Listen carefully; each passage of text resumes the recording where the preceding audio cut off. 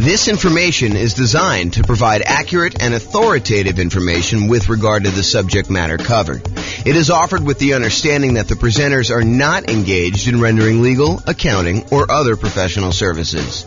If legal advice or other expert advice is required, the services of a competent professional should be sought. Welcome to the Orange Real Estate Investing and Real Estate Financial Planning Podcast. Learn all about investing in real estate in Orange, California, with a combination of real estate financial planning and modeling with numbers specific to Orange, plus syndicated, more generalized recordings of live and pre-recorded real estate investing classes, not all of them specific to Orange. Be sure to stay tuned after the podcast for a message from our sponsors. Well, good morning and welcome, everyone. I am James Orr. And today we have a really crazy, cool class. This is the class where we talk about the classic discussion, the classic question of, is it better to put 20% down or to put 25% down when buying rental properties? Should I put 20% down? Should I put 25% down?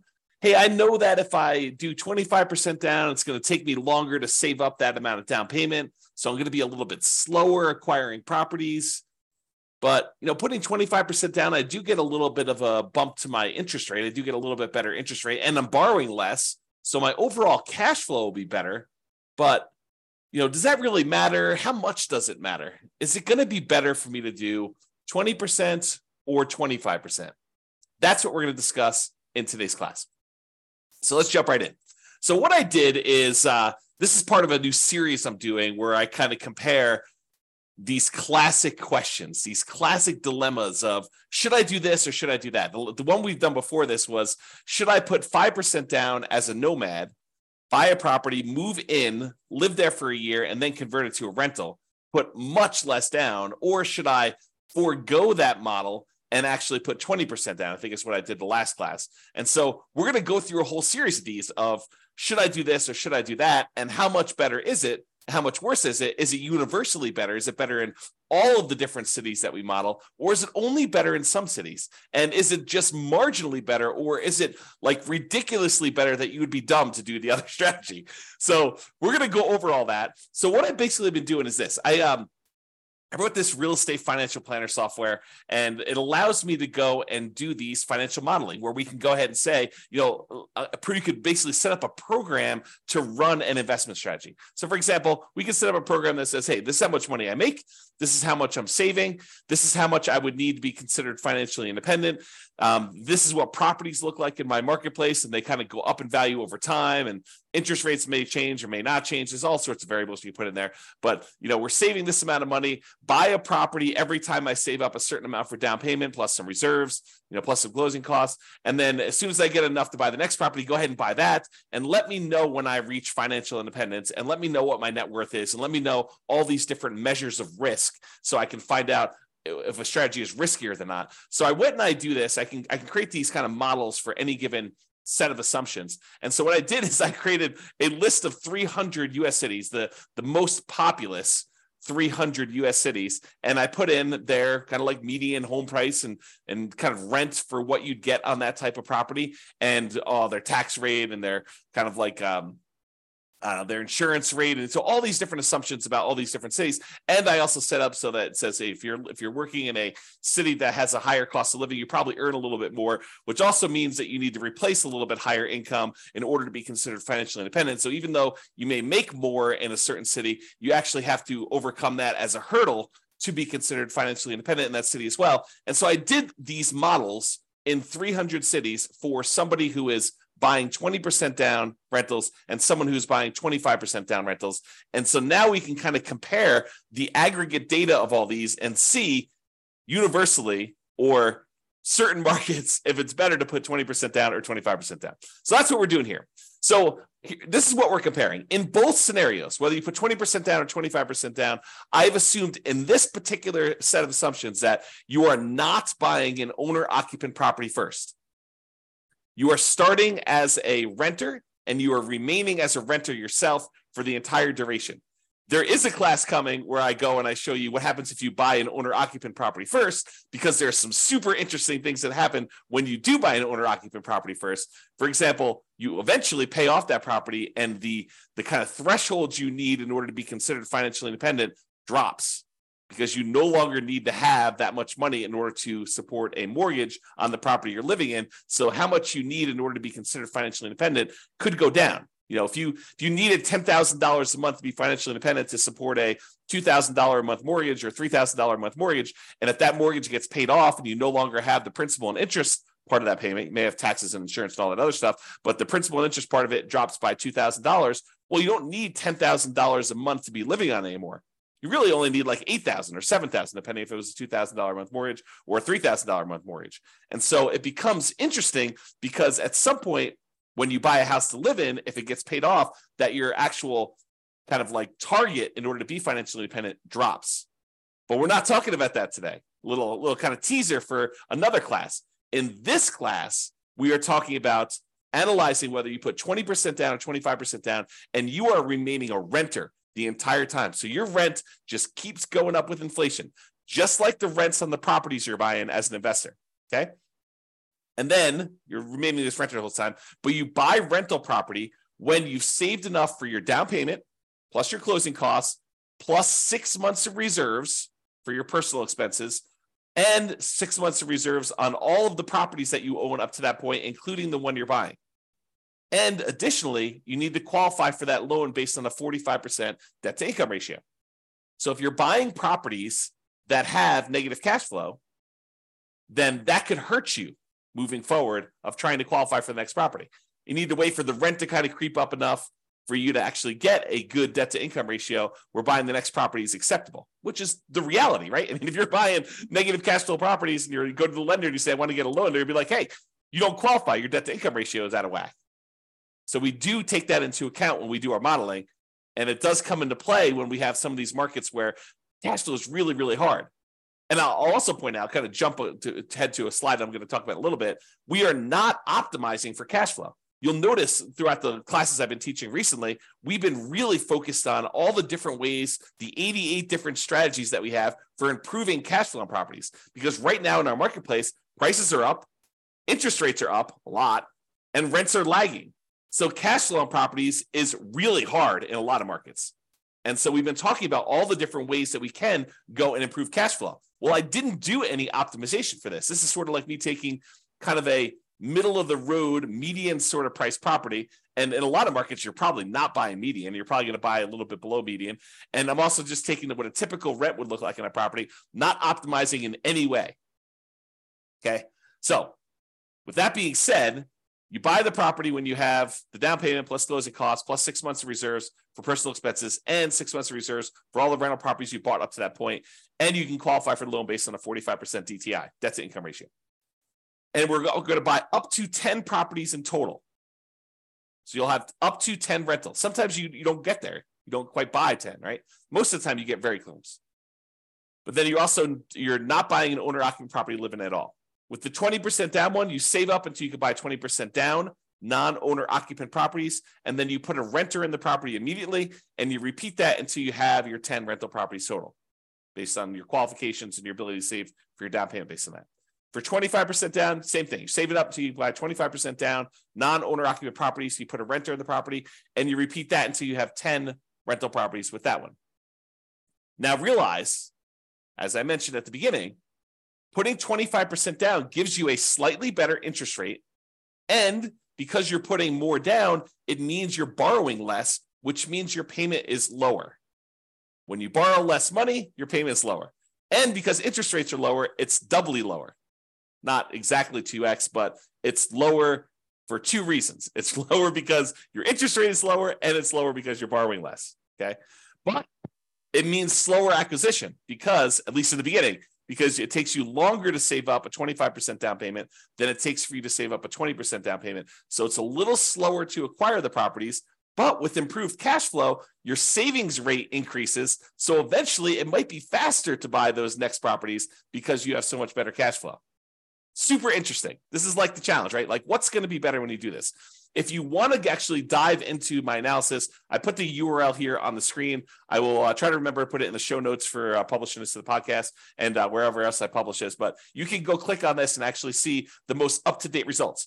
Speaking of up-to-date results, I'll kind of like preview a little bit later in the presentation. But when I go and I do my analysis, I am not an expert on 300 U.S. markets, right? I'm using kind of like the median price and what rents are based on, looking up rents online, doing rent comps essentially, and trying to determine what rents would be. But I don't know your market. You know your market, and you can go look at my numbers. My assumptions are all published. You can go look at my assumptions and say, James, you're a little bit crazy. I mean, you should probably use a little bit better number for this. Go ahead and reach out to me. Send me an email. Tell me, look, we should be using these numbers for this. And to be clear, I don't want like your once in a lifetime or once in a decade amazing deals that you're able to find after searching for 3 years with 20 years experience. What I want is what a typical real estate investor, what an everyday real estate investor in your market could go and achieve, right? I don't want to have this exceptionally amazing type of deal that we run the numbers where your city always looks amazing because we picked this exceptional, unusual, really hard to find, amazing deal. We want to do more reasonable assumptions for doing the comparisons. Now, if you want to go and do your own modeling with your particular stuff, you go do that. That's up to you. Okay. But for as far as like doing the comparisons, please do reach out to me. I'm open to having you come and say, hey, James, your numbers are a little bit off here, maybe, and be nice. Please be nice. Don't go, James, you're absolutely wrong. You suck. Don't do that. Oh, man. Be nice about it. Okay. So go ahead and reach out. You could do that. And then if the reason why I gave you the link, though, is if we change the numbers and I change them in the database and I rerun everything, then all the numbers will change. And it'll change it for all of the analysis we do, not just this one, 20% to 25%. We'll rerun all of them and do all the comparisons. Because I've got 30 different comparisons so far, and I'm on my way to 100 plus. I have a whole bunch laid out. It's just a matter of time of getting in there and doing the analysis. Okay, but I digress. Okay, here we go. So how do we determine if somebody is financially independent? When we're doing this modeling, how do you say, hey, this person achieved financial independence at this month? Well, financial independence is really made up of 5 income sources, and the 5 income sources need to surpass whatever their target monthly income in retirement is, which I've set to be whatever they were making from their job. So I said, look, if you get to make a little bit more because your market's a little bit more expensive, that just means that we need to replace that little bit more amount in order for you to be considered financially independent in your marketplace. So here are the 5 different sources of income that count as to whether somebody is financially independent. Number 1 is net positive cash flow from rental properties. Take all the income from the property, rent, and anything else you're getting, minus all the expenses, including vacancy, principal and interest, the taxes, private mortgage insurance if you have that, regular insurance, maintenance, management. You subtract out all those expenses from the income. What you're left over is your net positive cash flow from rental properties. That counts toward whether or not you're financially independent. If you have enough rental property income net after all these expenses on your properties, if that is net positive over what you were making from your job, you're considered financially independent. We have you stop working and you just continue living based on that. Okay, that's how we do in the modeling. In addition to that net positive cash flow from rental properties, there's another source of income. There's 5. I'm going number 2.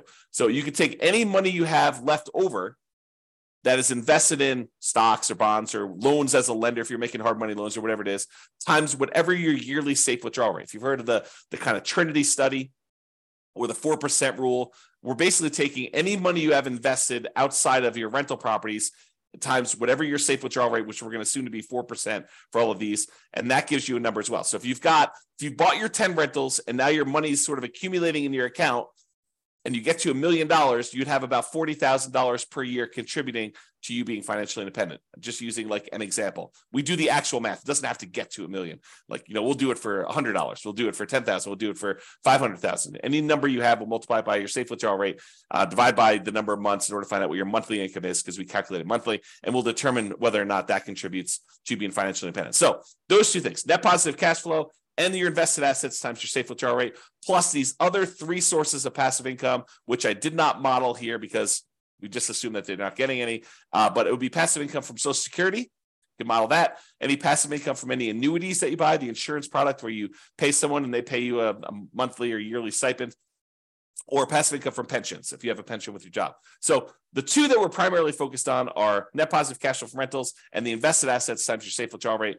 We're going to ignore, for the sake of this particular discussion, pensions, Social Security, and annuities. All right, so here are my assumptions. Each city modeling uses their median home prices, approximately, and estimated rents for those properties. We did not apply any of the 88 strategies for improving cash flow. Job income does vary based on the city, so you can afford a property in that market. I didn't want you to go and say, hey, everybody makes $5,000 a month, and then you go try to buy a property in LA, and you're like, you never hit the 45% debt to income ratio because you can never qualify for that particular loan. So I've had to vary income based on the city so that you could actually buy properties in that city, okay? But we do consider that if you need to make a higher income in order to qualify for properties there, that you also need to overcome that income to be financially independent. So it sort of offsets in a weird sort of way. We start with just enough down payment to buy a 5% down owner-occupant property with closing costs. So we assume you start with 7% of the price of properties in your marketplace, which also changes depending on what market you are. This is true even though you're not buying an owner-occupant property, because we're going to do some comparisons later where you do buy one, and I wanted those to be starting at the same ground, like starting at the same level, where instead of, if you start today and say, look, you make $0, which I'll probably do as definitely an example, where you're starting from nothing and all you have is a savings rate, and maybe I start with different savings rate, I'm digressing. Okay. But basically here I'm saying, look, you're doing it so that you have a certain amount that you could buy an owner occupant at the start, because eventually I'm going to compare you doing owner occupant ones and see how much of a difference that makes. And I wanted them to be as close to apples as we possibly could. I also set a $10,000 minimum. So if you happen to be a market where 7% of the price of your properties it works out to be less than $10,000, I do bump it up to $10,000. I don't even know if we ever hit that. What would need to be the property value in order for it to be less than $10,000? It had to be pretty low. It had to be like sub 150. It's 150 times 7% is like $7,000 plus 35. So yeah, it needed to be less than 150,000. I don't know if there are any markets where the median is less than 150. I have to look that up. I don't know. See, this is an example of me not knowing. there you go. Case in point. All right. So interest rates. So for the non-owner occupant 20% down interest rate that I picked is 7%. And if interest rates change over time, I will go in there, adjust it, and rerun everything for all the cities. And there's no private mortgage insurance because you put at least 20% down. So there's no PMI, but you're putting 20% down, and the interest rate for the 20% down loan is 7%. The interest rate for the 25% down loan is 6.75. So it's a 0.25% improvement to get 25% down. And I will tell you, I think that's conservatively low. I think in most cases, the difference between a 20% down loan and a 25% down loan is greater than 0.25%. It's greater than a quarter point of interest rate. Okay. But that's what I did. I didn't want to give 25% down too much of an advantage, although maybe I should have. Maybe I should have done what reality was, but there you go. And I used to just model this out for 60 years. Because 60 years, even if you're 40 years old, that gets you to 100. If you're 20 years old, that gets you to when you're 80. But because some of these took more than 60 years to find out when they became financially independent, I just decided to extend everything to be 100 years. And I realized, James, I'm 50 years old. If someone listening, I'm 50 years old. There's no way I'm going to live to be 100 years old. So this running this 150 years, running to be when I be 150 doesn't make any sense. I get it. Even if you're 20 years old, running it for 100 years probably doesn't make sense for a lot of you. But I did it for 100 years just so you could see and so you can get a feel. For a lot of my measurements, I'm picking 40 years in the future as an arbitrary point. You can see all of my assumptions in detail. Just go to realestatefinancialplanner.com/model, MODEL, and you'll be able to see all the different modeling I'm doing and go to a specific city and see the drill down into the assumptions for your city and what you're doing and all the different variations I've done. That's all up there, at least for now. I may change it in the future, but as of right now, it's all open and available to everybody. All right, let's jump into financial independence. So when do they get to the point where all their passive income from the net rent, the net rental income, and also the invested assets times safe withdrawal rate, when does that exceed the amount that they were earning from their job? Well, if you put 20% down in 52 of the 305 cities, you achieve financial independence faster with 20% down. So about 1/6 of all the cities I ran, it was faster for you to put 20% down. However, in about 2/3 of the cities, 194 cities out of 305, it was faster for you to be financially independent if you put 25% down. Wait, what? So putting 25% down was actually faster in 2/3 of all the cities we tested than putting 20% down. And in 59 cities, it didn't matter. Didn't make a difference whether you put 20% down or 25% down. In fact, there were 25 cities where you never achieved financial independence, regardless of whether you put 20% down or 25% down in 100 years. Now, you may have a pretty significant net worth at that point, but your income from your real estate and the income coming from that safe withdrawal rate of any other invested assets never exceeded the job income that you had. But you could just go ahead and say, look, I'm going to stop working. I've got $3 million or $5 million or $10 million, whatever it is that you have there, and I'm just going to start depleting that. So you'll end up kind of losing your balance over time in some of those cases. Some of the cases you actually don't, you'd like run out of money. We'll show you those. Okay. So the key here is 194 cities, 2/3 of the time, it was better for you from a speed to financial independence perspective for you to put 25% down. So that's a win in most cases for 25% down. However, what's interesting is it's not universally true. So when you get in arguments with someone online, an online forum about it's always better to put 25% down, it is not. Or if you get in an argument with them, hey, it's always better to put 20% down. No, it is not always better. Sometimes it's better, sometimes it's not. And you got to go look at your city to find out what the deal is there. Okay? This is the distribution. In some examples, not today, in some examples, this is really an important chart to look at because you could visually see where the majority of the kind of cities are becoming financially independent. In this example, they're relatively similar. Yeah, sure. In some cases, the 25% down, there are a few more cities that achieve financial independence earlier. Yeah, that's happening here. But in some cases, it's faster to do 20%, faster to do 20% here, but you can kind of see that they're really relatively similar in shape. We'll find out later that they're not always like this.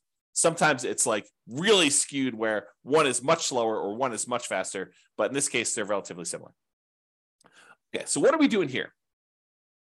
One of the questions we sometimes get is, James, is this a better strategy in more expensive markets or is this a better strategy in cheaper markets? Are we talking, is the difference when you do the 20% down versus the 25% down, is it really a situation where, 20% down works in these really inexpensive markets, but 25% works in more expensive markets or vice versa? And really this chart answers that question. So what this does is it shows you how much better 20% down is versus 25% down is, or how much better 25% down is versus 20% down is, depending on the color. So the green ones are ones where it's better for 25% down. You're achieving financial independence faster for all the green ones with 25% down. All the red ones are it's better to have done 20% down. But I'm plotting all along the bottom here what the price of the property was at the start. And here I'm showing you how many months difference it was. So you could see that in the $300,000 price range, that there are several spots where 20% down was better, and there are several where 25% down was better, depending on which city you're looking at. You could see that if you kind of just eyeball it really loosely, you can see there are quite a few more greens, and greens is where 25% down is faster. There's quite a few more greens toward the lower end of the price, but there's also quite a few more when you get higher. So what I would tell you about this is, just visually looking at this, there is a slight tendency for 25% down to work better if you have more expensive properties, because there's only a few dots, these two dots here where we have more expensive properties and it was better to put 20% down. So in general, there's more green dots than there are red dots because 2/3 of the time, 25% down is better. And that makes sense. We're seeing a lot more green. But we're also looking at this in terms of like, how does it compare when you look at house price too? And you can see that the green ones tend to be more prevalent with these more expensive houses. Okay. Not to say that there aren't a couple outliers, but there are a trend, a correlation there. All right. And there's a couple outliers. There's a couple times where putting 25% down is way better than putting 20% down. And most of the time, though, it's, within, what is this here? This is probably about 50 months, so about 4 years. So most of these are less than 4 years better. So it's not like you're saying, hey, look, if I do 25% versus 20%, I'm going to gain 10 years faster to financial independence. No, it's not that significant in most cases. We're talking about relatively small numbers, a year or two here. Although you think about this, if I could save you a year or two of working a job that you hate by helping you get to financial independence faster, that's pretty valuable. That's valuable information, right? Even a year or two or 3 years. Or in this case, we talked about being 4 years. I don't know, kind of interesting. All right. So we've talked about speed to financial independence, but speed to financial independence is only one way we can measure whether something is better or not, right? The other way we can measure if something's better or not is just pure dollars that you have, your net worth at certain periods of time. And so we're going to use net worth at year 40, and we're going to look at the net worth at year 40. Is it better, or do you have a higher net worth if you put 20% down or if you put 25% down at year 40, comparing net worth in these 300 US cities? In 8 of the cities, it doesn't matter. You end up with the same net worth, which is super fascinating because it's hard to be exactly even. Okay. But with 8 cities, it doesn't matter. Okay. It is faster. I'm sorry, not faster. It is higher net worth, better. You have more net worth at year 40 in 193 cities, about about 2/3, if you put 25% down. So not only is 25% down faster, but 25% down gives you a higher net worth in about 2/3 of the cities. And about 1/3 of the cities, 104 cities, it is actually a higher net worth to do that, which is crazy. So depending on what city you're in, it's better to put 20% down versus 25% down. Okay? It really depends on what city you're in. So it's not universally true that one is better than the other. But if you had to generalize, typically it's a little bit better to put 25% down. From both a speed perspective, where it's also about 2/3 faster, 2/3 of the cities are faster, and also from a net worth perspective, about 2/3 of the city have a higher net worth at month 40. Okay. All right. Same thing we did before. We talked about the difference in speed. Now we're doing the difference in net worth graphed against how high the property prices are. So are the more expensive properties performing better in terms of net worth than the less expensive properties? And so in this case, the red is 25% down is better. So in this case, the reds are appearing more frequently at the higher end prices. And so it is slightly better to put 25% down on these higher priced properties than it is to put 20% down in terms of net worth. Okay. Now down here, I wouldn't say one is better than the other because there's a bunch of each, but up here, it looks like there's only reds, which is, it's better from a net worth perspective to have 25% down as you get more expensive in your properties. And that sort of makes sense, right? A lot of the more expensive properties, they tend to have not as good cash flow. They're very expensive and the rents are a little bit lower. And because of that negative cash flow, it's better if you put more down because it means you have less negative cash flow or slightly positive cash flow, depending on what the exact situation is in that city. And so this sort of makes sense to me that if you put more down, you're likely to do a little bit better in those markets in terms of net worth. All right. All right. Ran out of money. This tends to be in expensive markets, which I'll show you here in a second. And we did not apply any of the 88 strategies to improve cash flow. But in some of these markets, you end up having so much negative cash flow that you end up running out of money. You're buying properties that are alligators and they're taking you down. And so we could fix this if we were to go in there and manually say, okay, look, we're not going to buy this property unless it has these characteristics. I'll buy slightly better properties. I'll improve my cash flow in all these different ways. I'll save up more down payment. I'll save up more in reserves. And we could overcome this, but realize that with the modeling we did, there were 11 cities that ran out of money out of 305. 11 out of 305. In 294 cities, it didn't matter. None of those ran out of money, but in 11 of the 305, you did run out of money. Even with 6 months of personal reserves, 6 months of reserves for the property on all properties before you buy the next one. Okay. So there are things we could do to avoid that. We talk about those in other classes. So as far as which ones run out of money, it tends to be the more expensive properties. The overwhelming of things under $1 million. In fact, I can't see any under $1 million where it ran out of money. This really started applying when she got to about 1.25 million or so, and then all the way up to the really, really expensive properties where you have there. So if you happen to be in a really, really expensive market, we need to really pay attention to your cash flow, really need to improve that to optimize for that and take into account the negative cash flow you're going to have on those. Pick strategies that overcome that limitation. Okay? All right, so let's do a summary here. I've got two different versions of this slide. In one version of the slide, I'm taking the average. So I say, take the net worth at year 40 and take the average of all of the net worths of all 305 cities. So add them all up, divide by the number that I've got, and that gives you an average.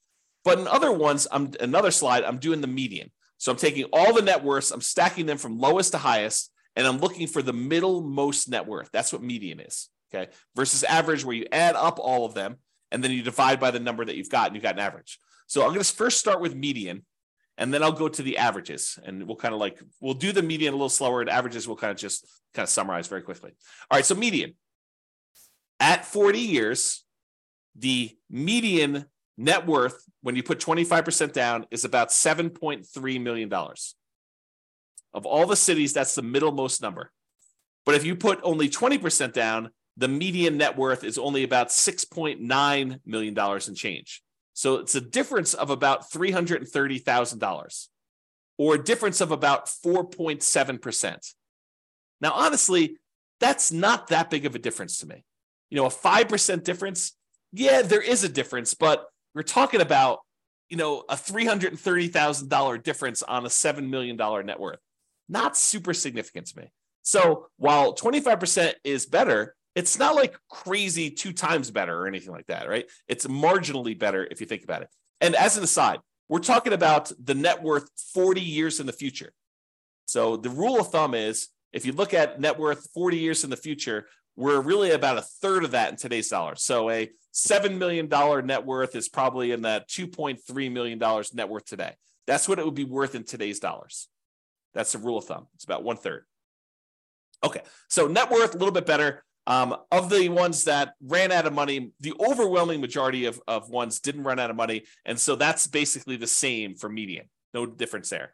Each of them bought 10 properties on median. So the middlemost one bought 10 properties. So there's no real change there. And as far as how long it took them to be financially independent, the minimum target monthly income and retirement achieved month, the MTMIR, that's what MTMIR stands for. When we achieve that, it's a little bit faster for the 25%. It's 2 years faster when you look at the median. So what's 2 years of your life working a job that you don't want to work worth to you? Well, it's 2 years faster to put 25% down, which is about 4.1% faster. Again, not a huge difference from a percentage perspective, but if you don't have to work a job you hate for 2 years, that could be great. Now, if you love your job, maybe it's not a big deal, right? If you're like, hey, I love what I do, I would do it even if I didn't get paid, awesome. But if you don't like your job, 2 years can seem like a very long time. So there you go. All right, so those are kind of like the metrics that we've got. So really, 25% down is slightly better. It was 4%, 4.7% better in terms of net worth, and 4% better in terms of faster speed to retirement, to being financially independent. But let's look at risk. Okay, so there's, I don't know, however many there are. There's 6 different measures of risk that we've got on here.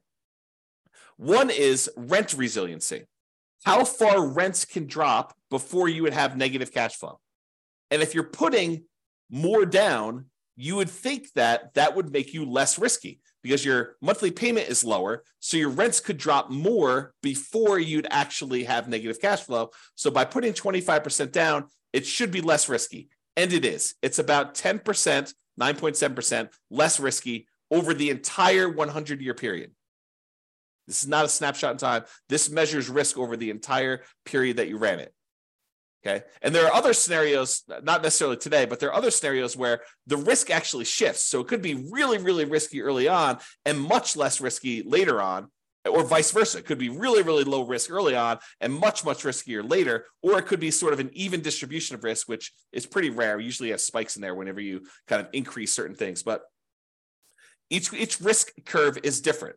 And it's interesting to summarize them, but it's more important sometimes to actually drill down and see what's going on an individual city basis. Okay, so we talked about rent resiliency, how far rents can drop before you'd have negative cash flow. What about price resiliency? How far prices can decline before you have negative equity?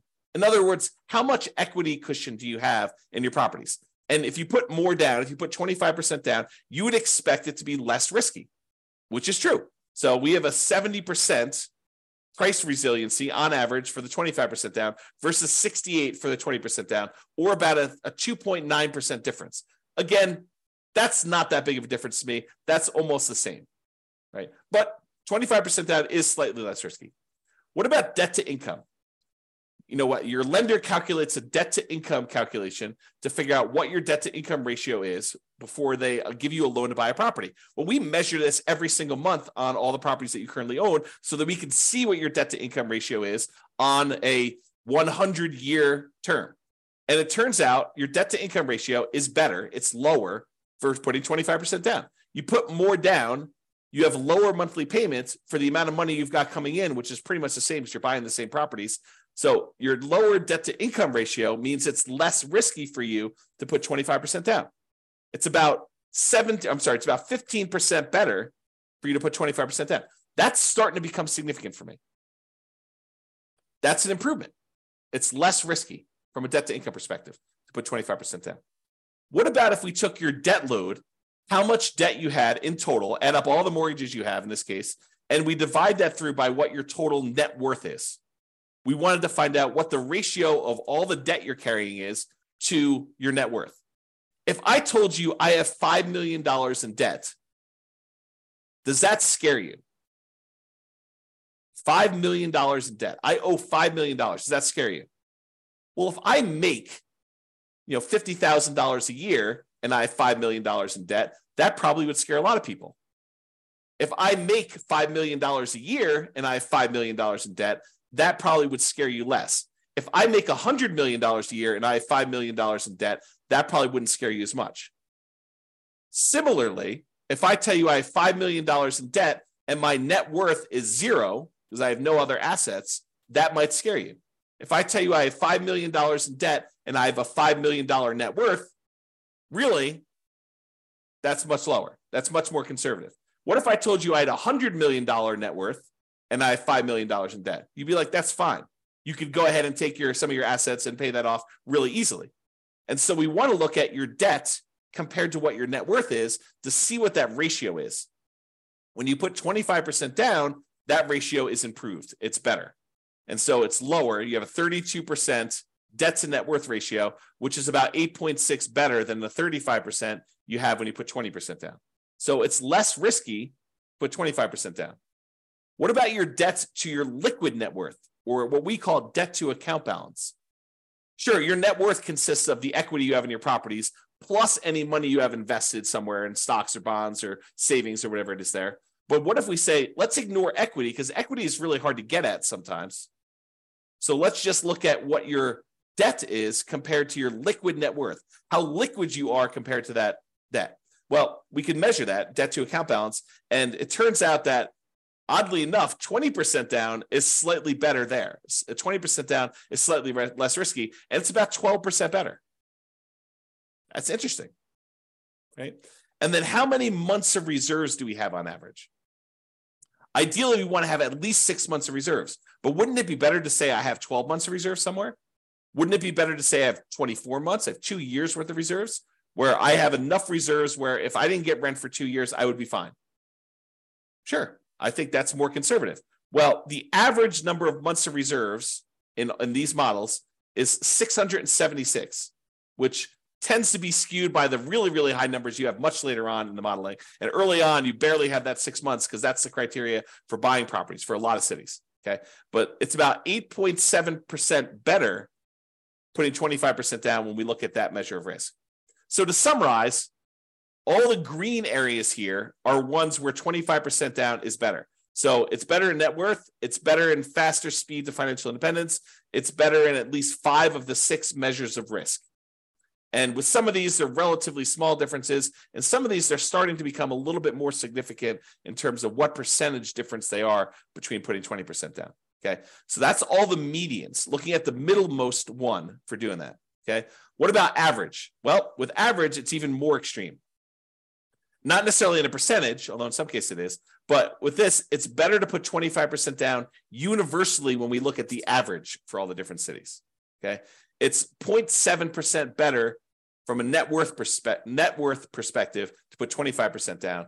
It's 2.2% better from a speed to financial independence perspective to put 25% down. And then, it's much better for you to put, in the 10% range plus for several of these measures of risk when you're considering putting 25 or 20% down. So in general, it seems like 25% down is a little bit better. Not like all better, and it really matters which city you're in, honestly. Okay. Now remember, I've said this a couple times, you could apply the 88 strategies we have to improve cash flow to improve on these numbers. These are sort of like middle of the road numbers. We're basically using the median price property in the market and the rent we might be able to get on that property in that market. You could choose a better property and you probably would do better. And I do model some of these improvements. Like there are examples where I model and say, what if you could buy a property and get a 5% better price, or 10% better rents, or 10% better price, or you get slightly better interest rates, or you buy down the interest rate. Like I'll do all these different models and I'll compare them so that you can see what impact that has. Okay. Now, again, this is my call to action for you. If you're an expert at your local market, I am not an expert at your local market. And if you want to help me improve my numbers for the local market, reach out via email and I can update the numbers in our database to rerun all the scenarios to your market. And we can improve this so that everybody gets the benefit of being able to see how this compares. Now, I'm not trying to show best case that only a small number of real estate investors could expect to achieve. I really want to use numbers that any real estate investor in your market could expect to achieve. Okay. All right. Now, something interesting that comes up to some people here, and kudos for you, a little plus for you if this applied to you. So you're realizing that, look, we're buying these non-owner occupant properties. We're not moving into these properties, right? So we're buying investment properties. What if you live in a market where your market conditions suck? The economics of you buying rental properties in your market are just not ideal. Could you go and say, I live in blank city, but I will go invest in another city where the economics are much better? Sure, you totally could do that. And there's no local market limitation because we're not even buying an owner-occupant property in this particular case. But you could go say, hey, I'm going to live in X city and buy in Y city. And I did not model it that way. So you could do a lot better than what I'm showing if you just picked a different city that had better economics. All right. So that's it. In our current market conditions, our current price, current interest rates, or current rents, as of March 22nd, 2023, that's when I'm recording this. So if you're wondering, like, where was this? When was this that was happening? In 300 plus US markets using less than ideal median price rent properties, putting 25% down is better in terms of net worth and speed to financial independence in general. But there are exceptions. The market does matter. In some markets, 20% down is faster, more profitable, and arguably better, which is why it's so hard to have this conversation. Generally, though, putting 25% down is less risky. There are probably exceptions to that too, though. It's best if you look closer at your specific market and apply as many of the 88 cash flow improving strategies as practically possible to improve on your implementation. And if you go to the realestateFinancialPlanner.com/model, you'll be able to go ahead and see your city and the comparisons for your city and all that stuff. All right. That's all I got. This has been James Orr. I hope you enjoyed this. Hope you enjoy these kind of like the theme of kind of comparing these, because I'm going to do more of them, unless you tell me I hate them. But I'm going to do more of them because I find it fascinating to see, hey, should I prepay PMI, or should I not pay PMI, or should I hire a property manager? What's the impact of hiring a property manager? If I'm going to put 25% down, what's the difference in speed if I hire a property manager versus not hiring a property manager? Or what is the difference in speed if I decide to pay off my properties early? If I take extra cash flow and I use it to pay off that, what happens if I take my money and I save it up until I can pay off a property in full? Is that faster? Should I buy 10 properties, wait till I get to the point where all of the equity in those can pay off 4 of the 10, and I sell off 6 of them to pay off the 4? Is that faster? So I'll do all of these comparisons, and I'll show you which one's better, by how much, and how that changes risk characteristics too. But as you can see, it takes a little while to go through the details of each one. So there's going to be about one a week is my plan as of right now, subject to change. That's all I got for you. Hope you enjoyed it. This has been James Orr. Bye-bye for now. With home prices up, mortgage interest rates up, and rents up, but not quite enough to counteract the higher prices and interest rates, cash flow on rental properties in Orange is harder than ever. Book a call with the Real Estate Financial Planner to apply our proprietary 88 strategies to improve cash flow on your rentals. See the show notes for a link to schedule your call and improve your cash flow today. If you're a real estate agent, lender, or professional in Orange that wants to help our real estate investor listeners, consider reaching out to learn about collaboration opportunities with this podcast. We'd love to add more value to our listeners by having you assist our investors buy, sell, and finance their real estate investments. See the show notes to schedule a call to discuss collaboration opportunities.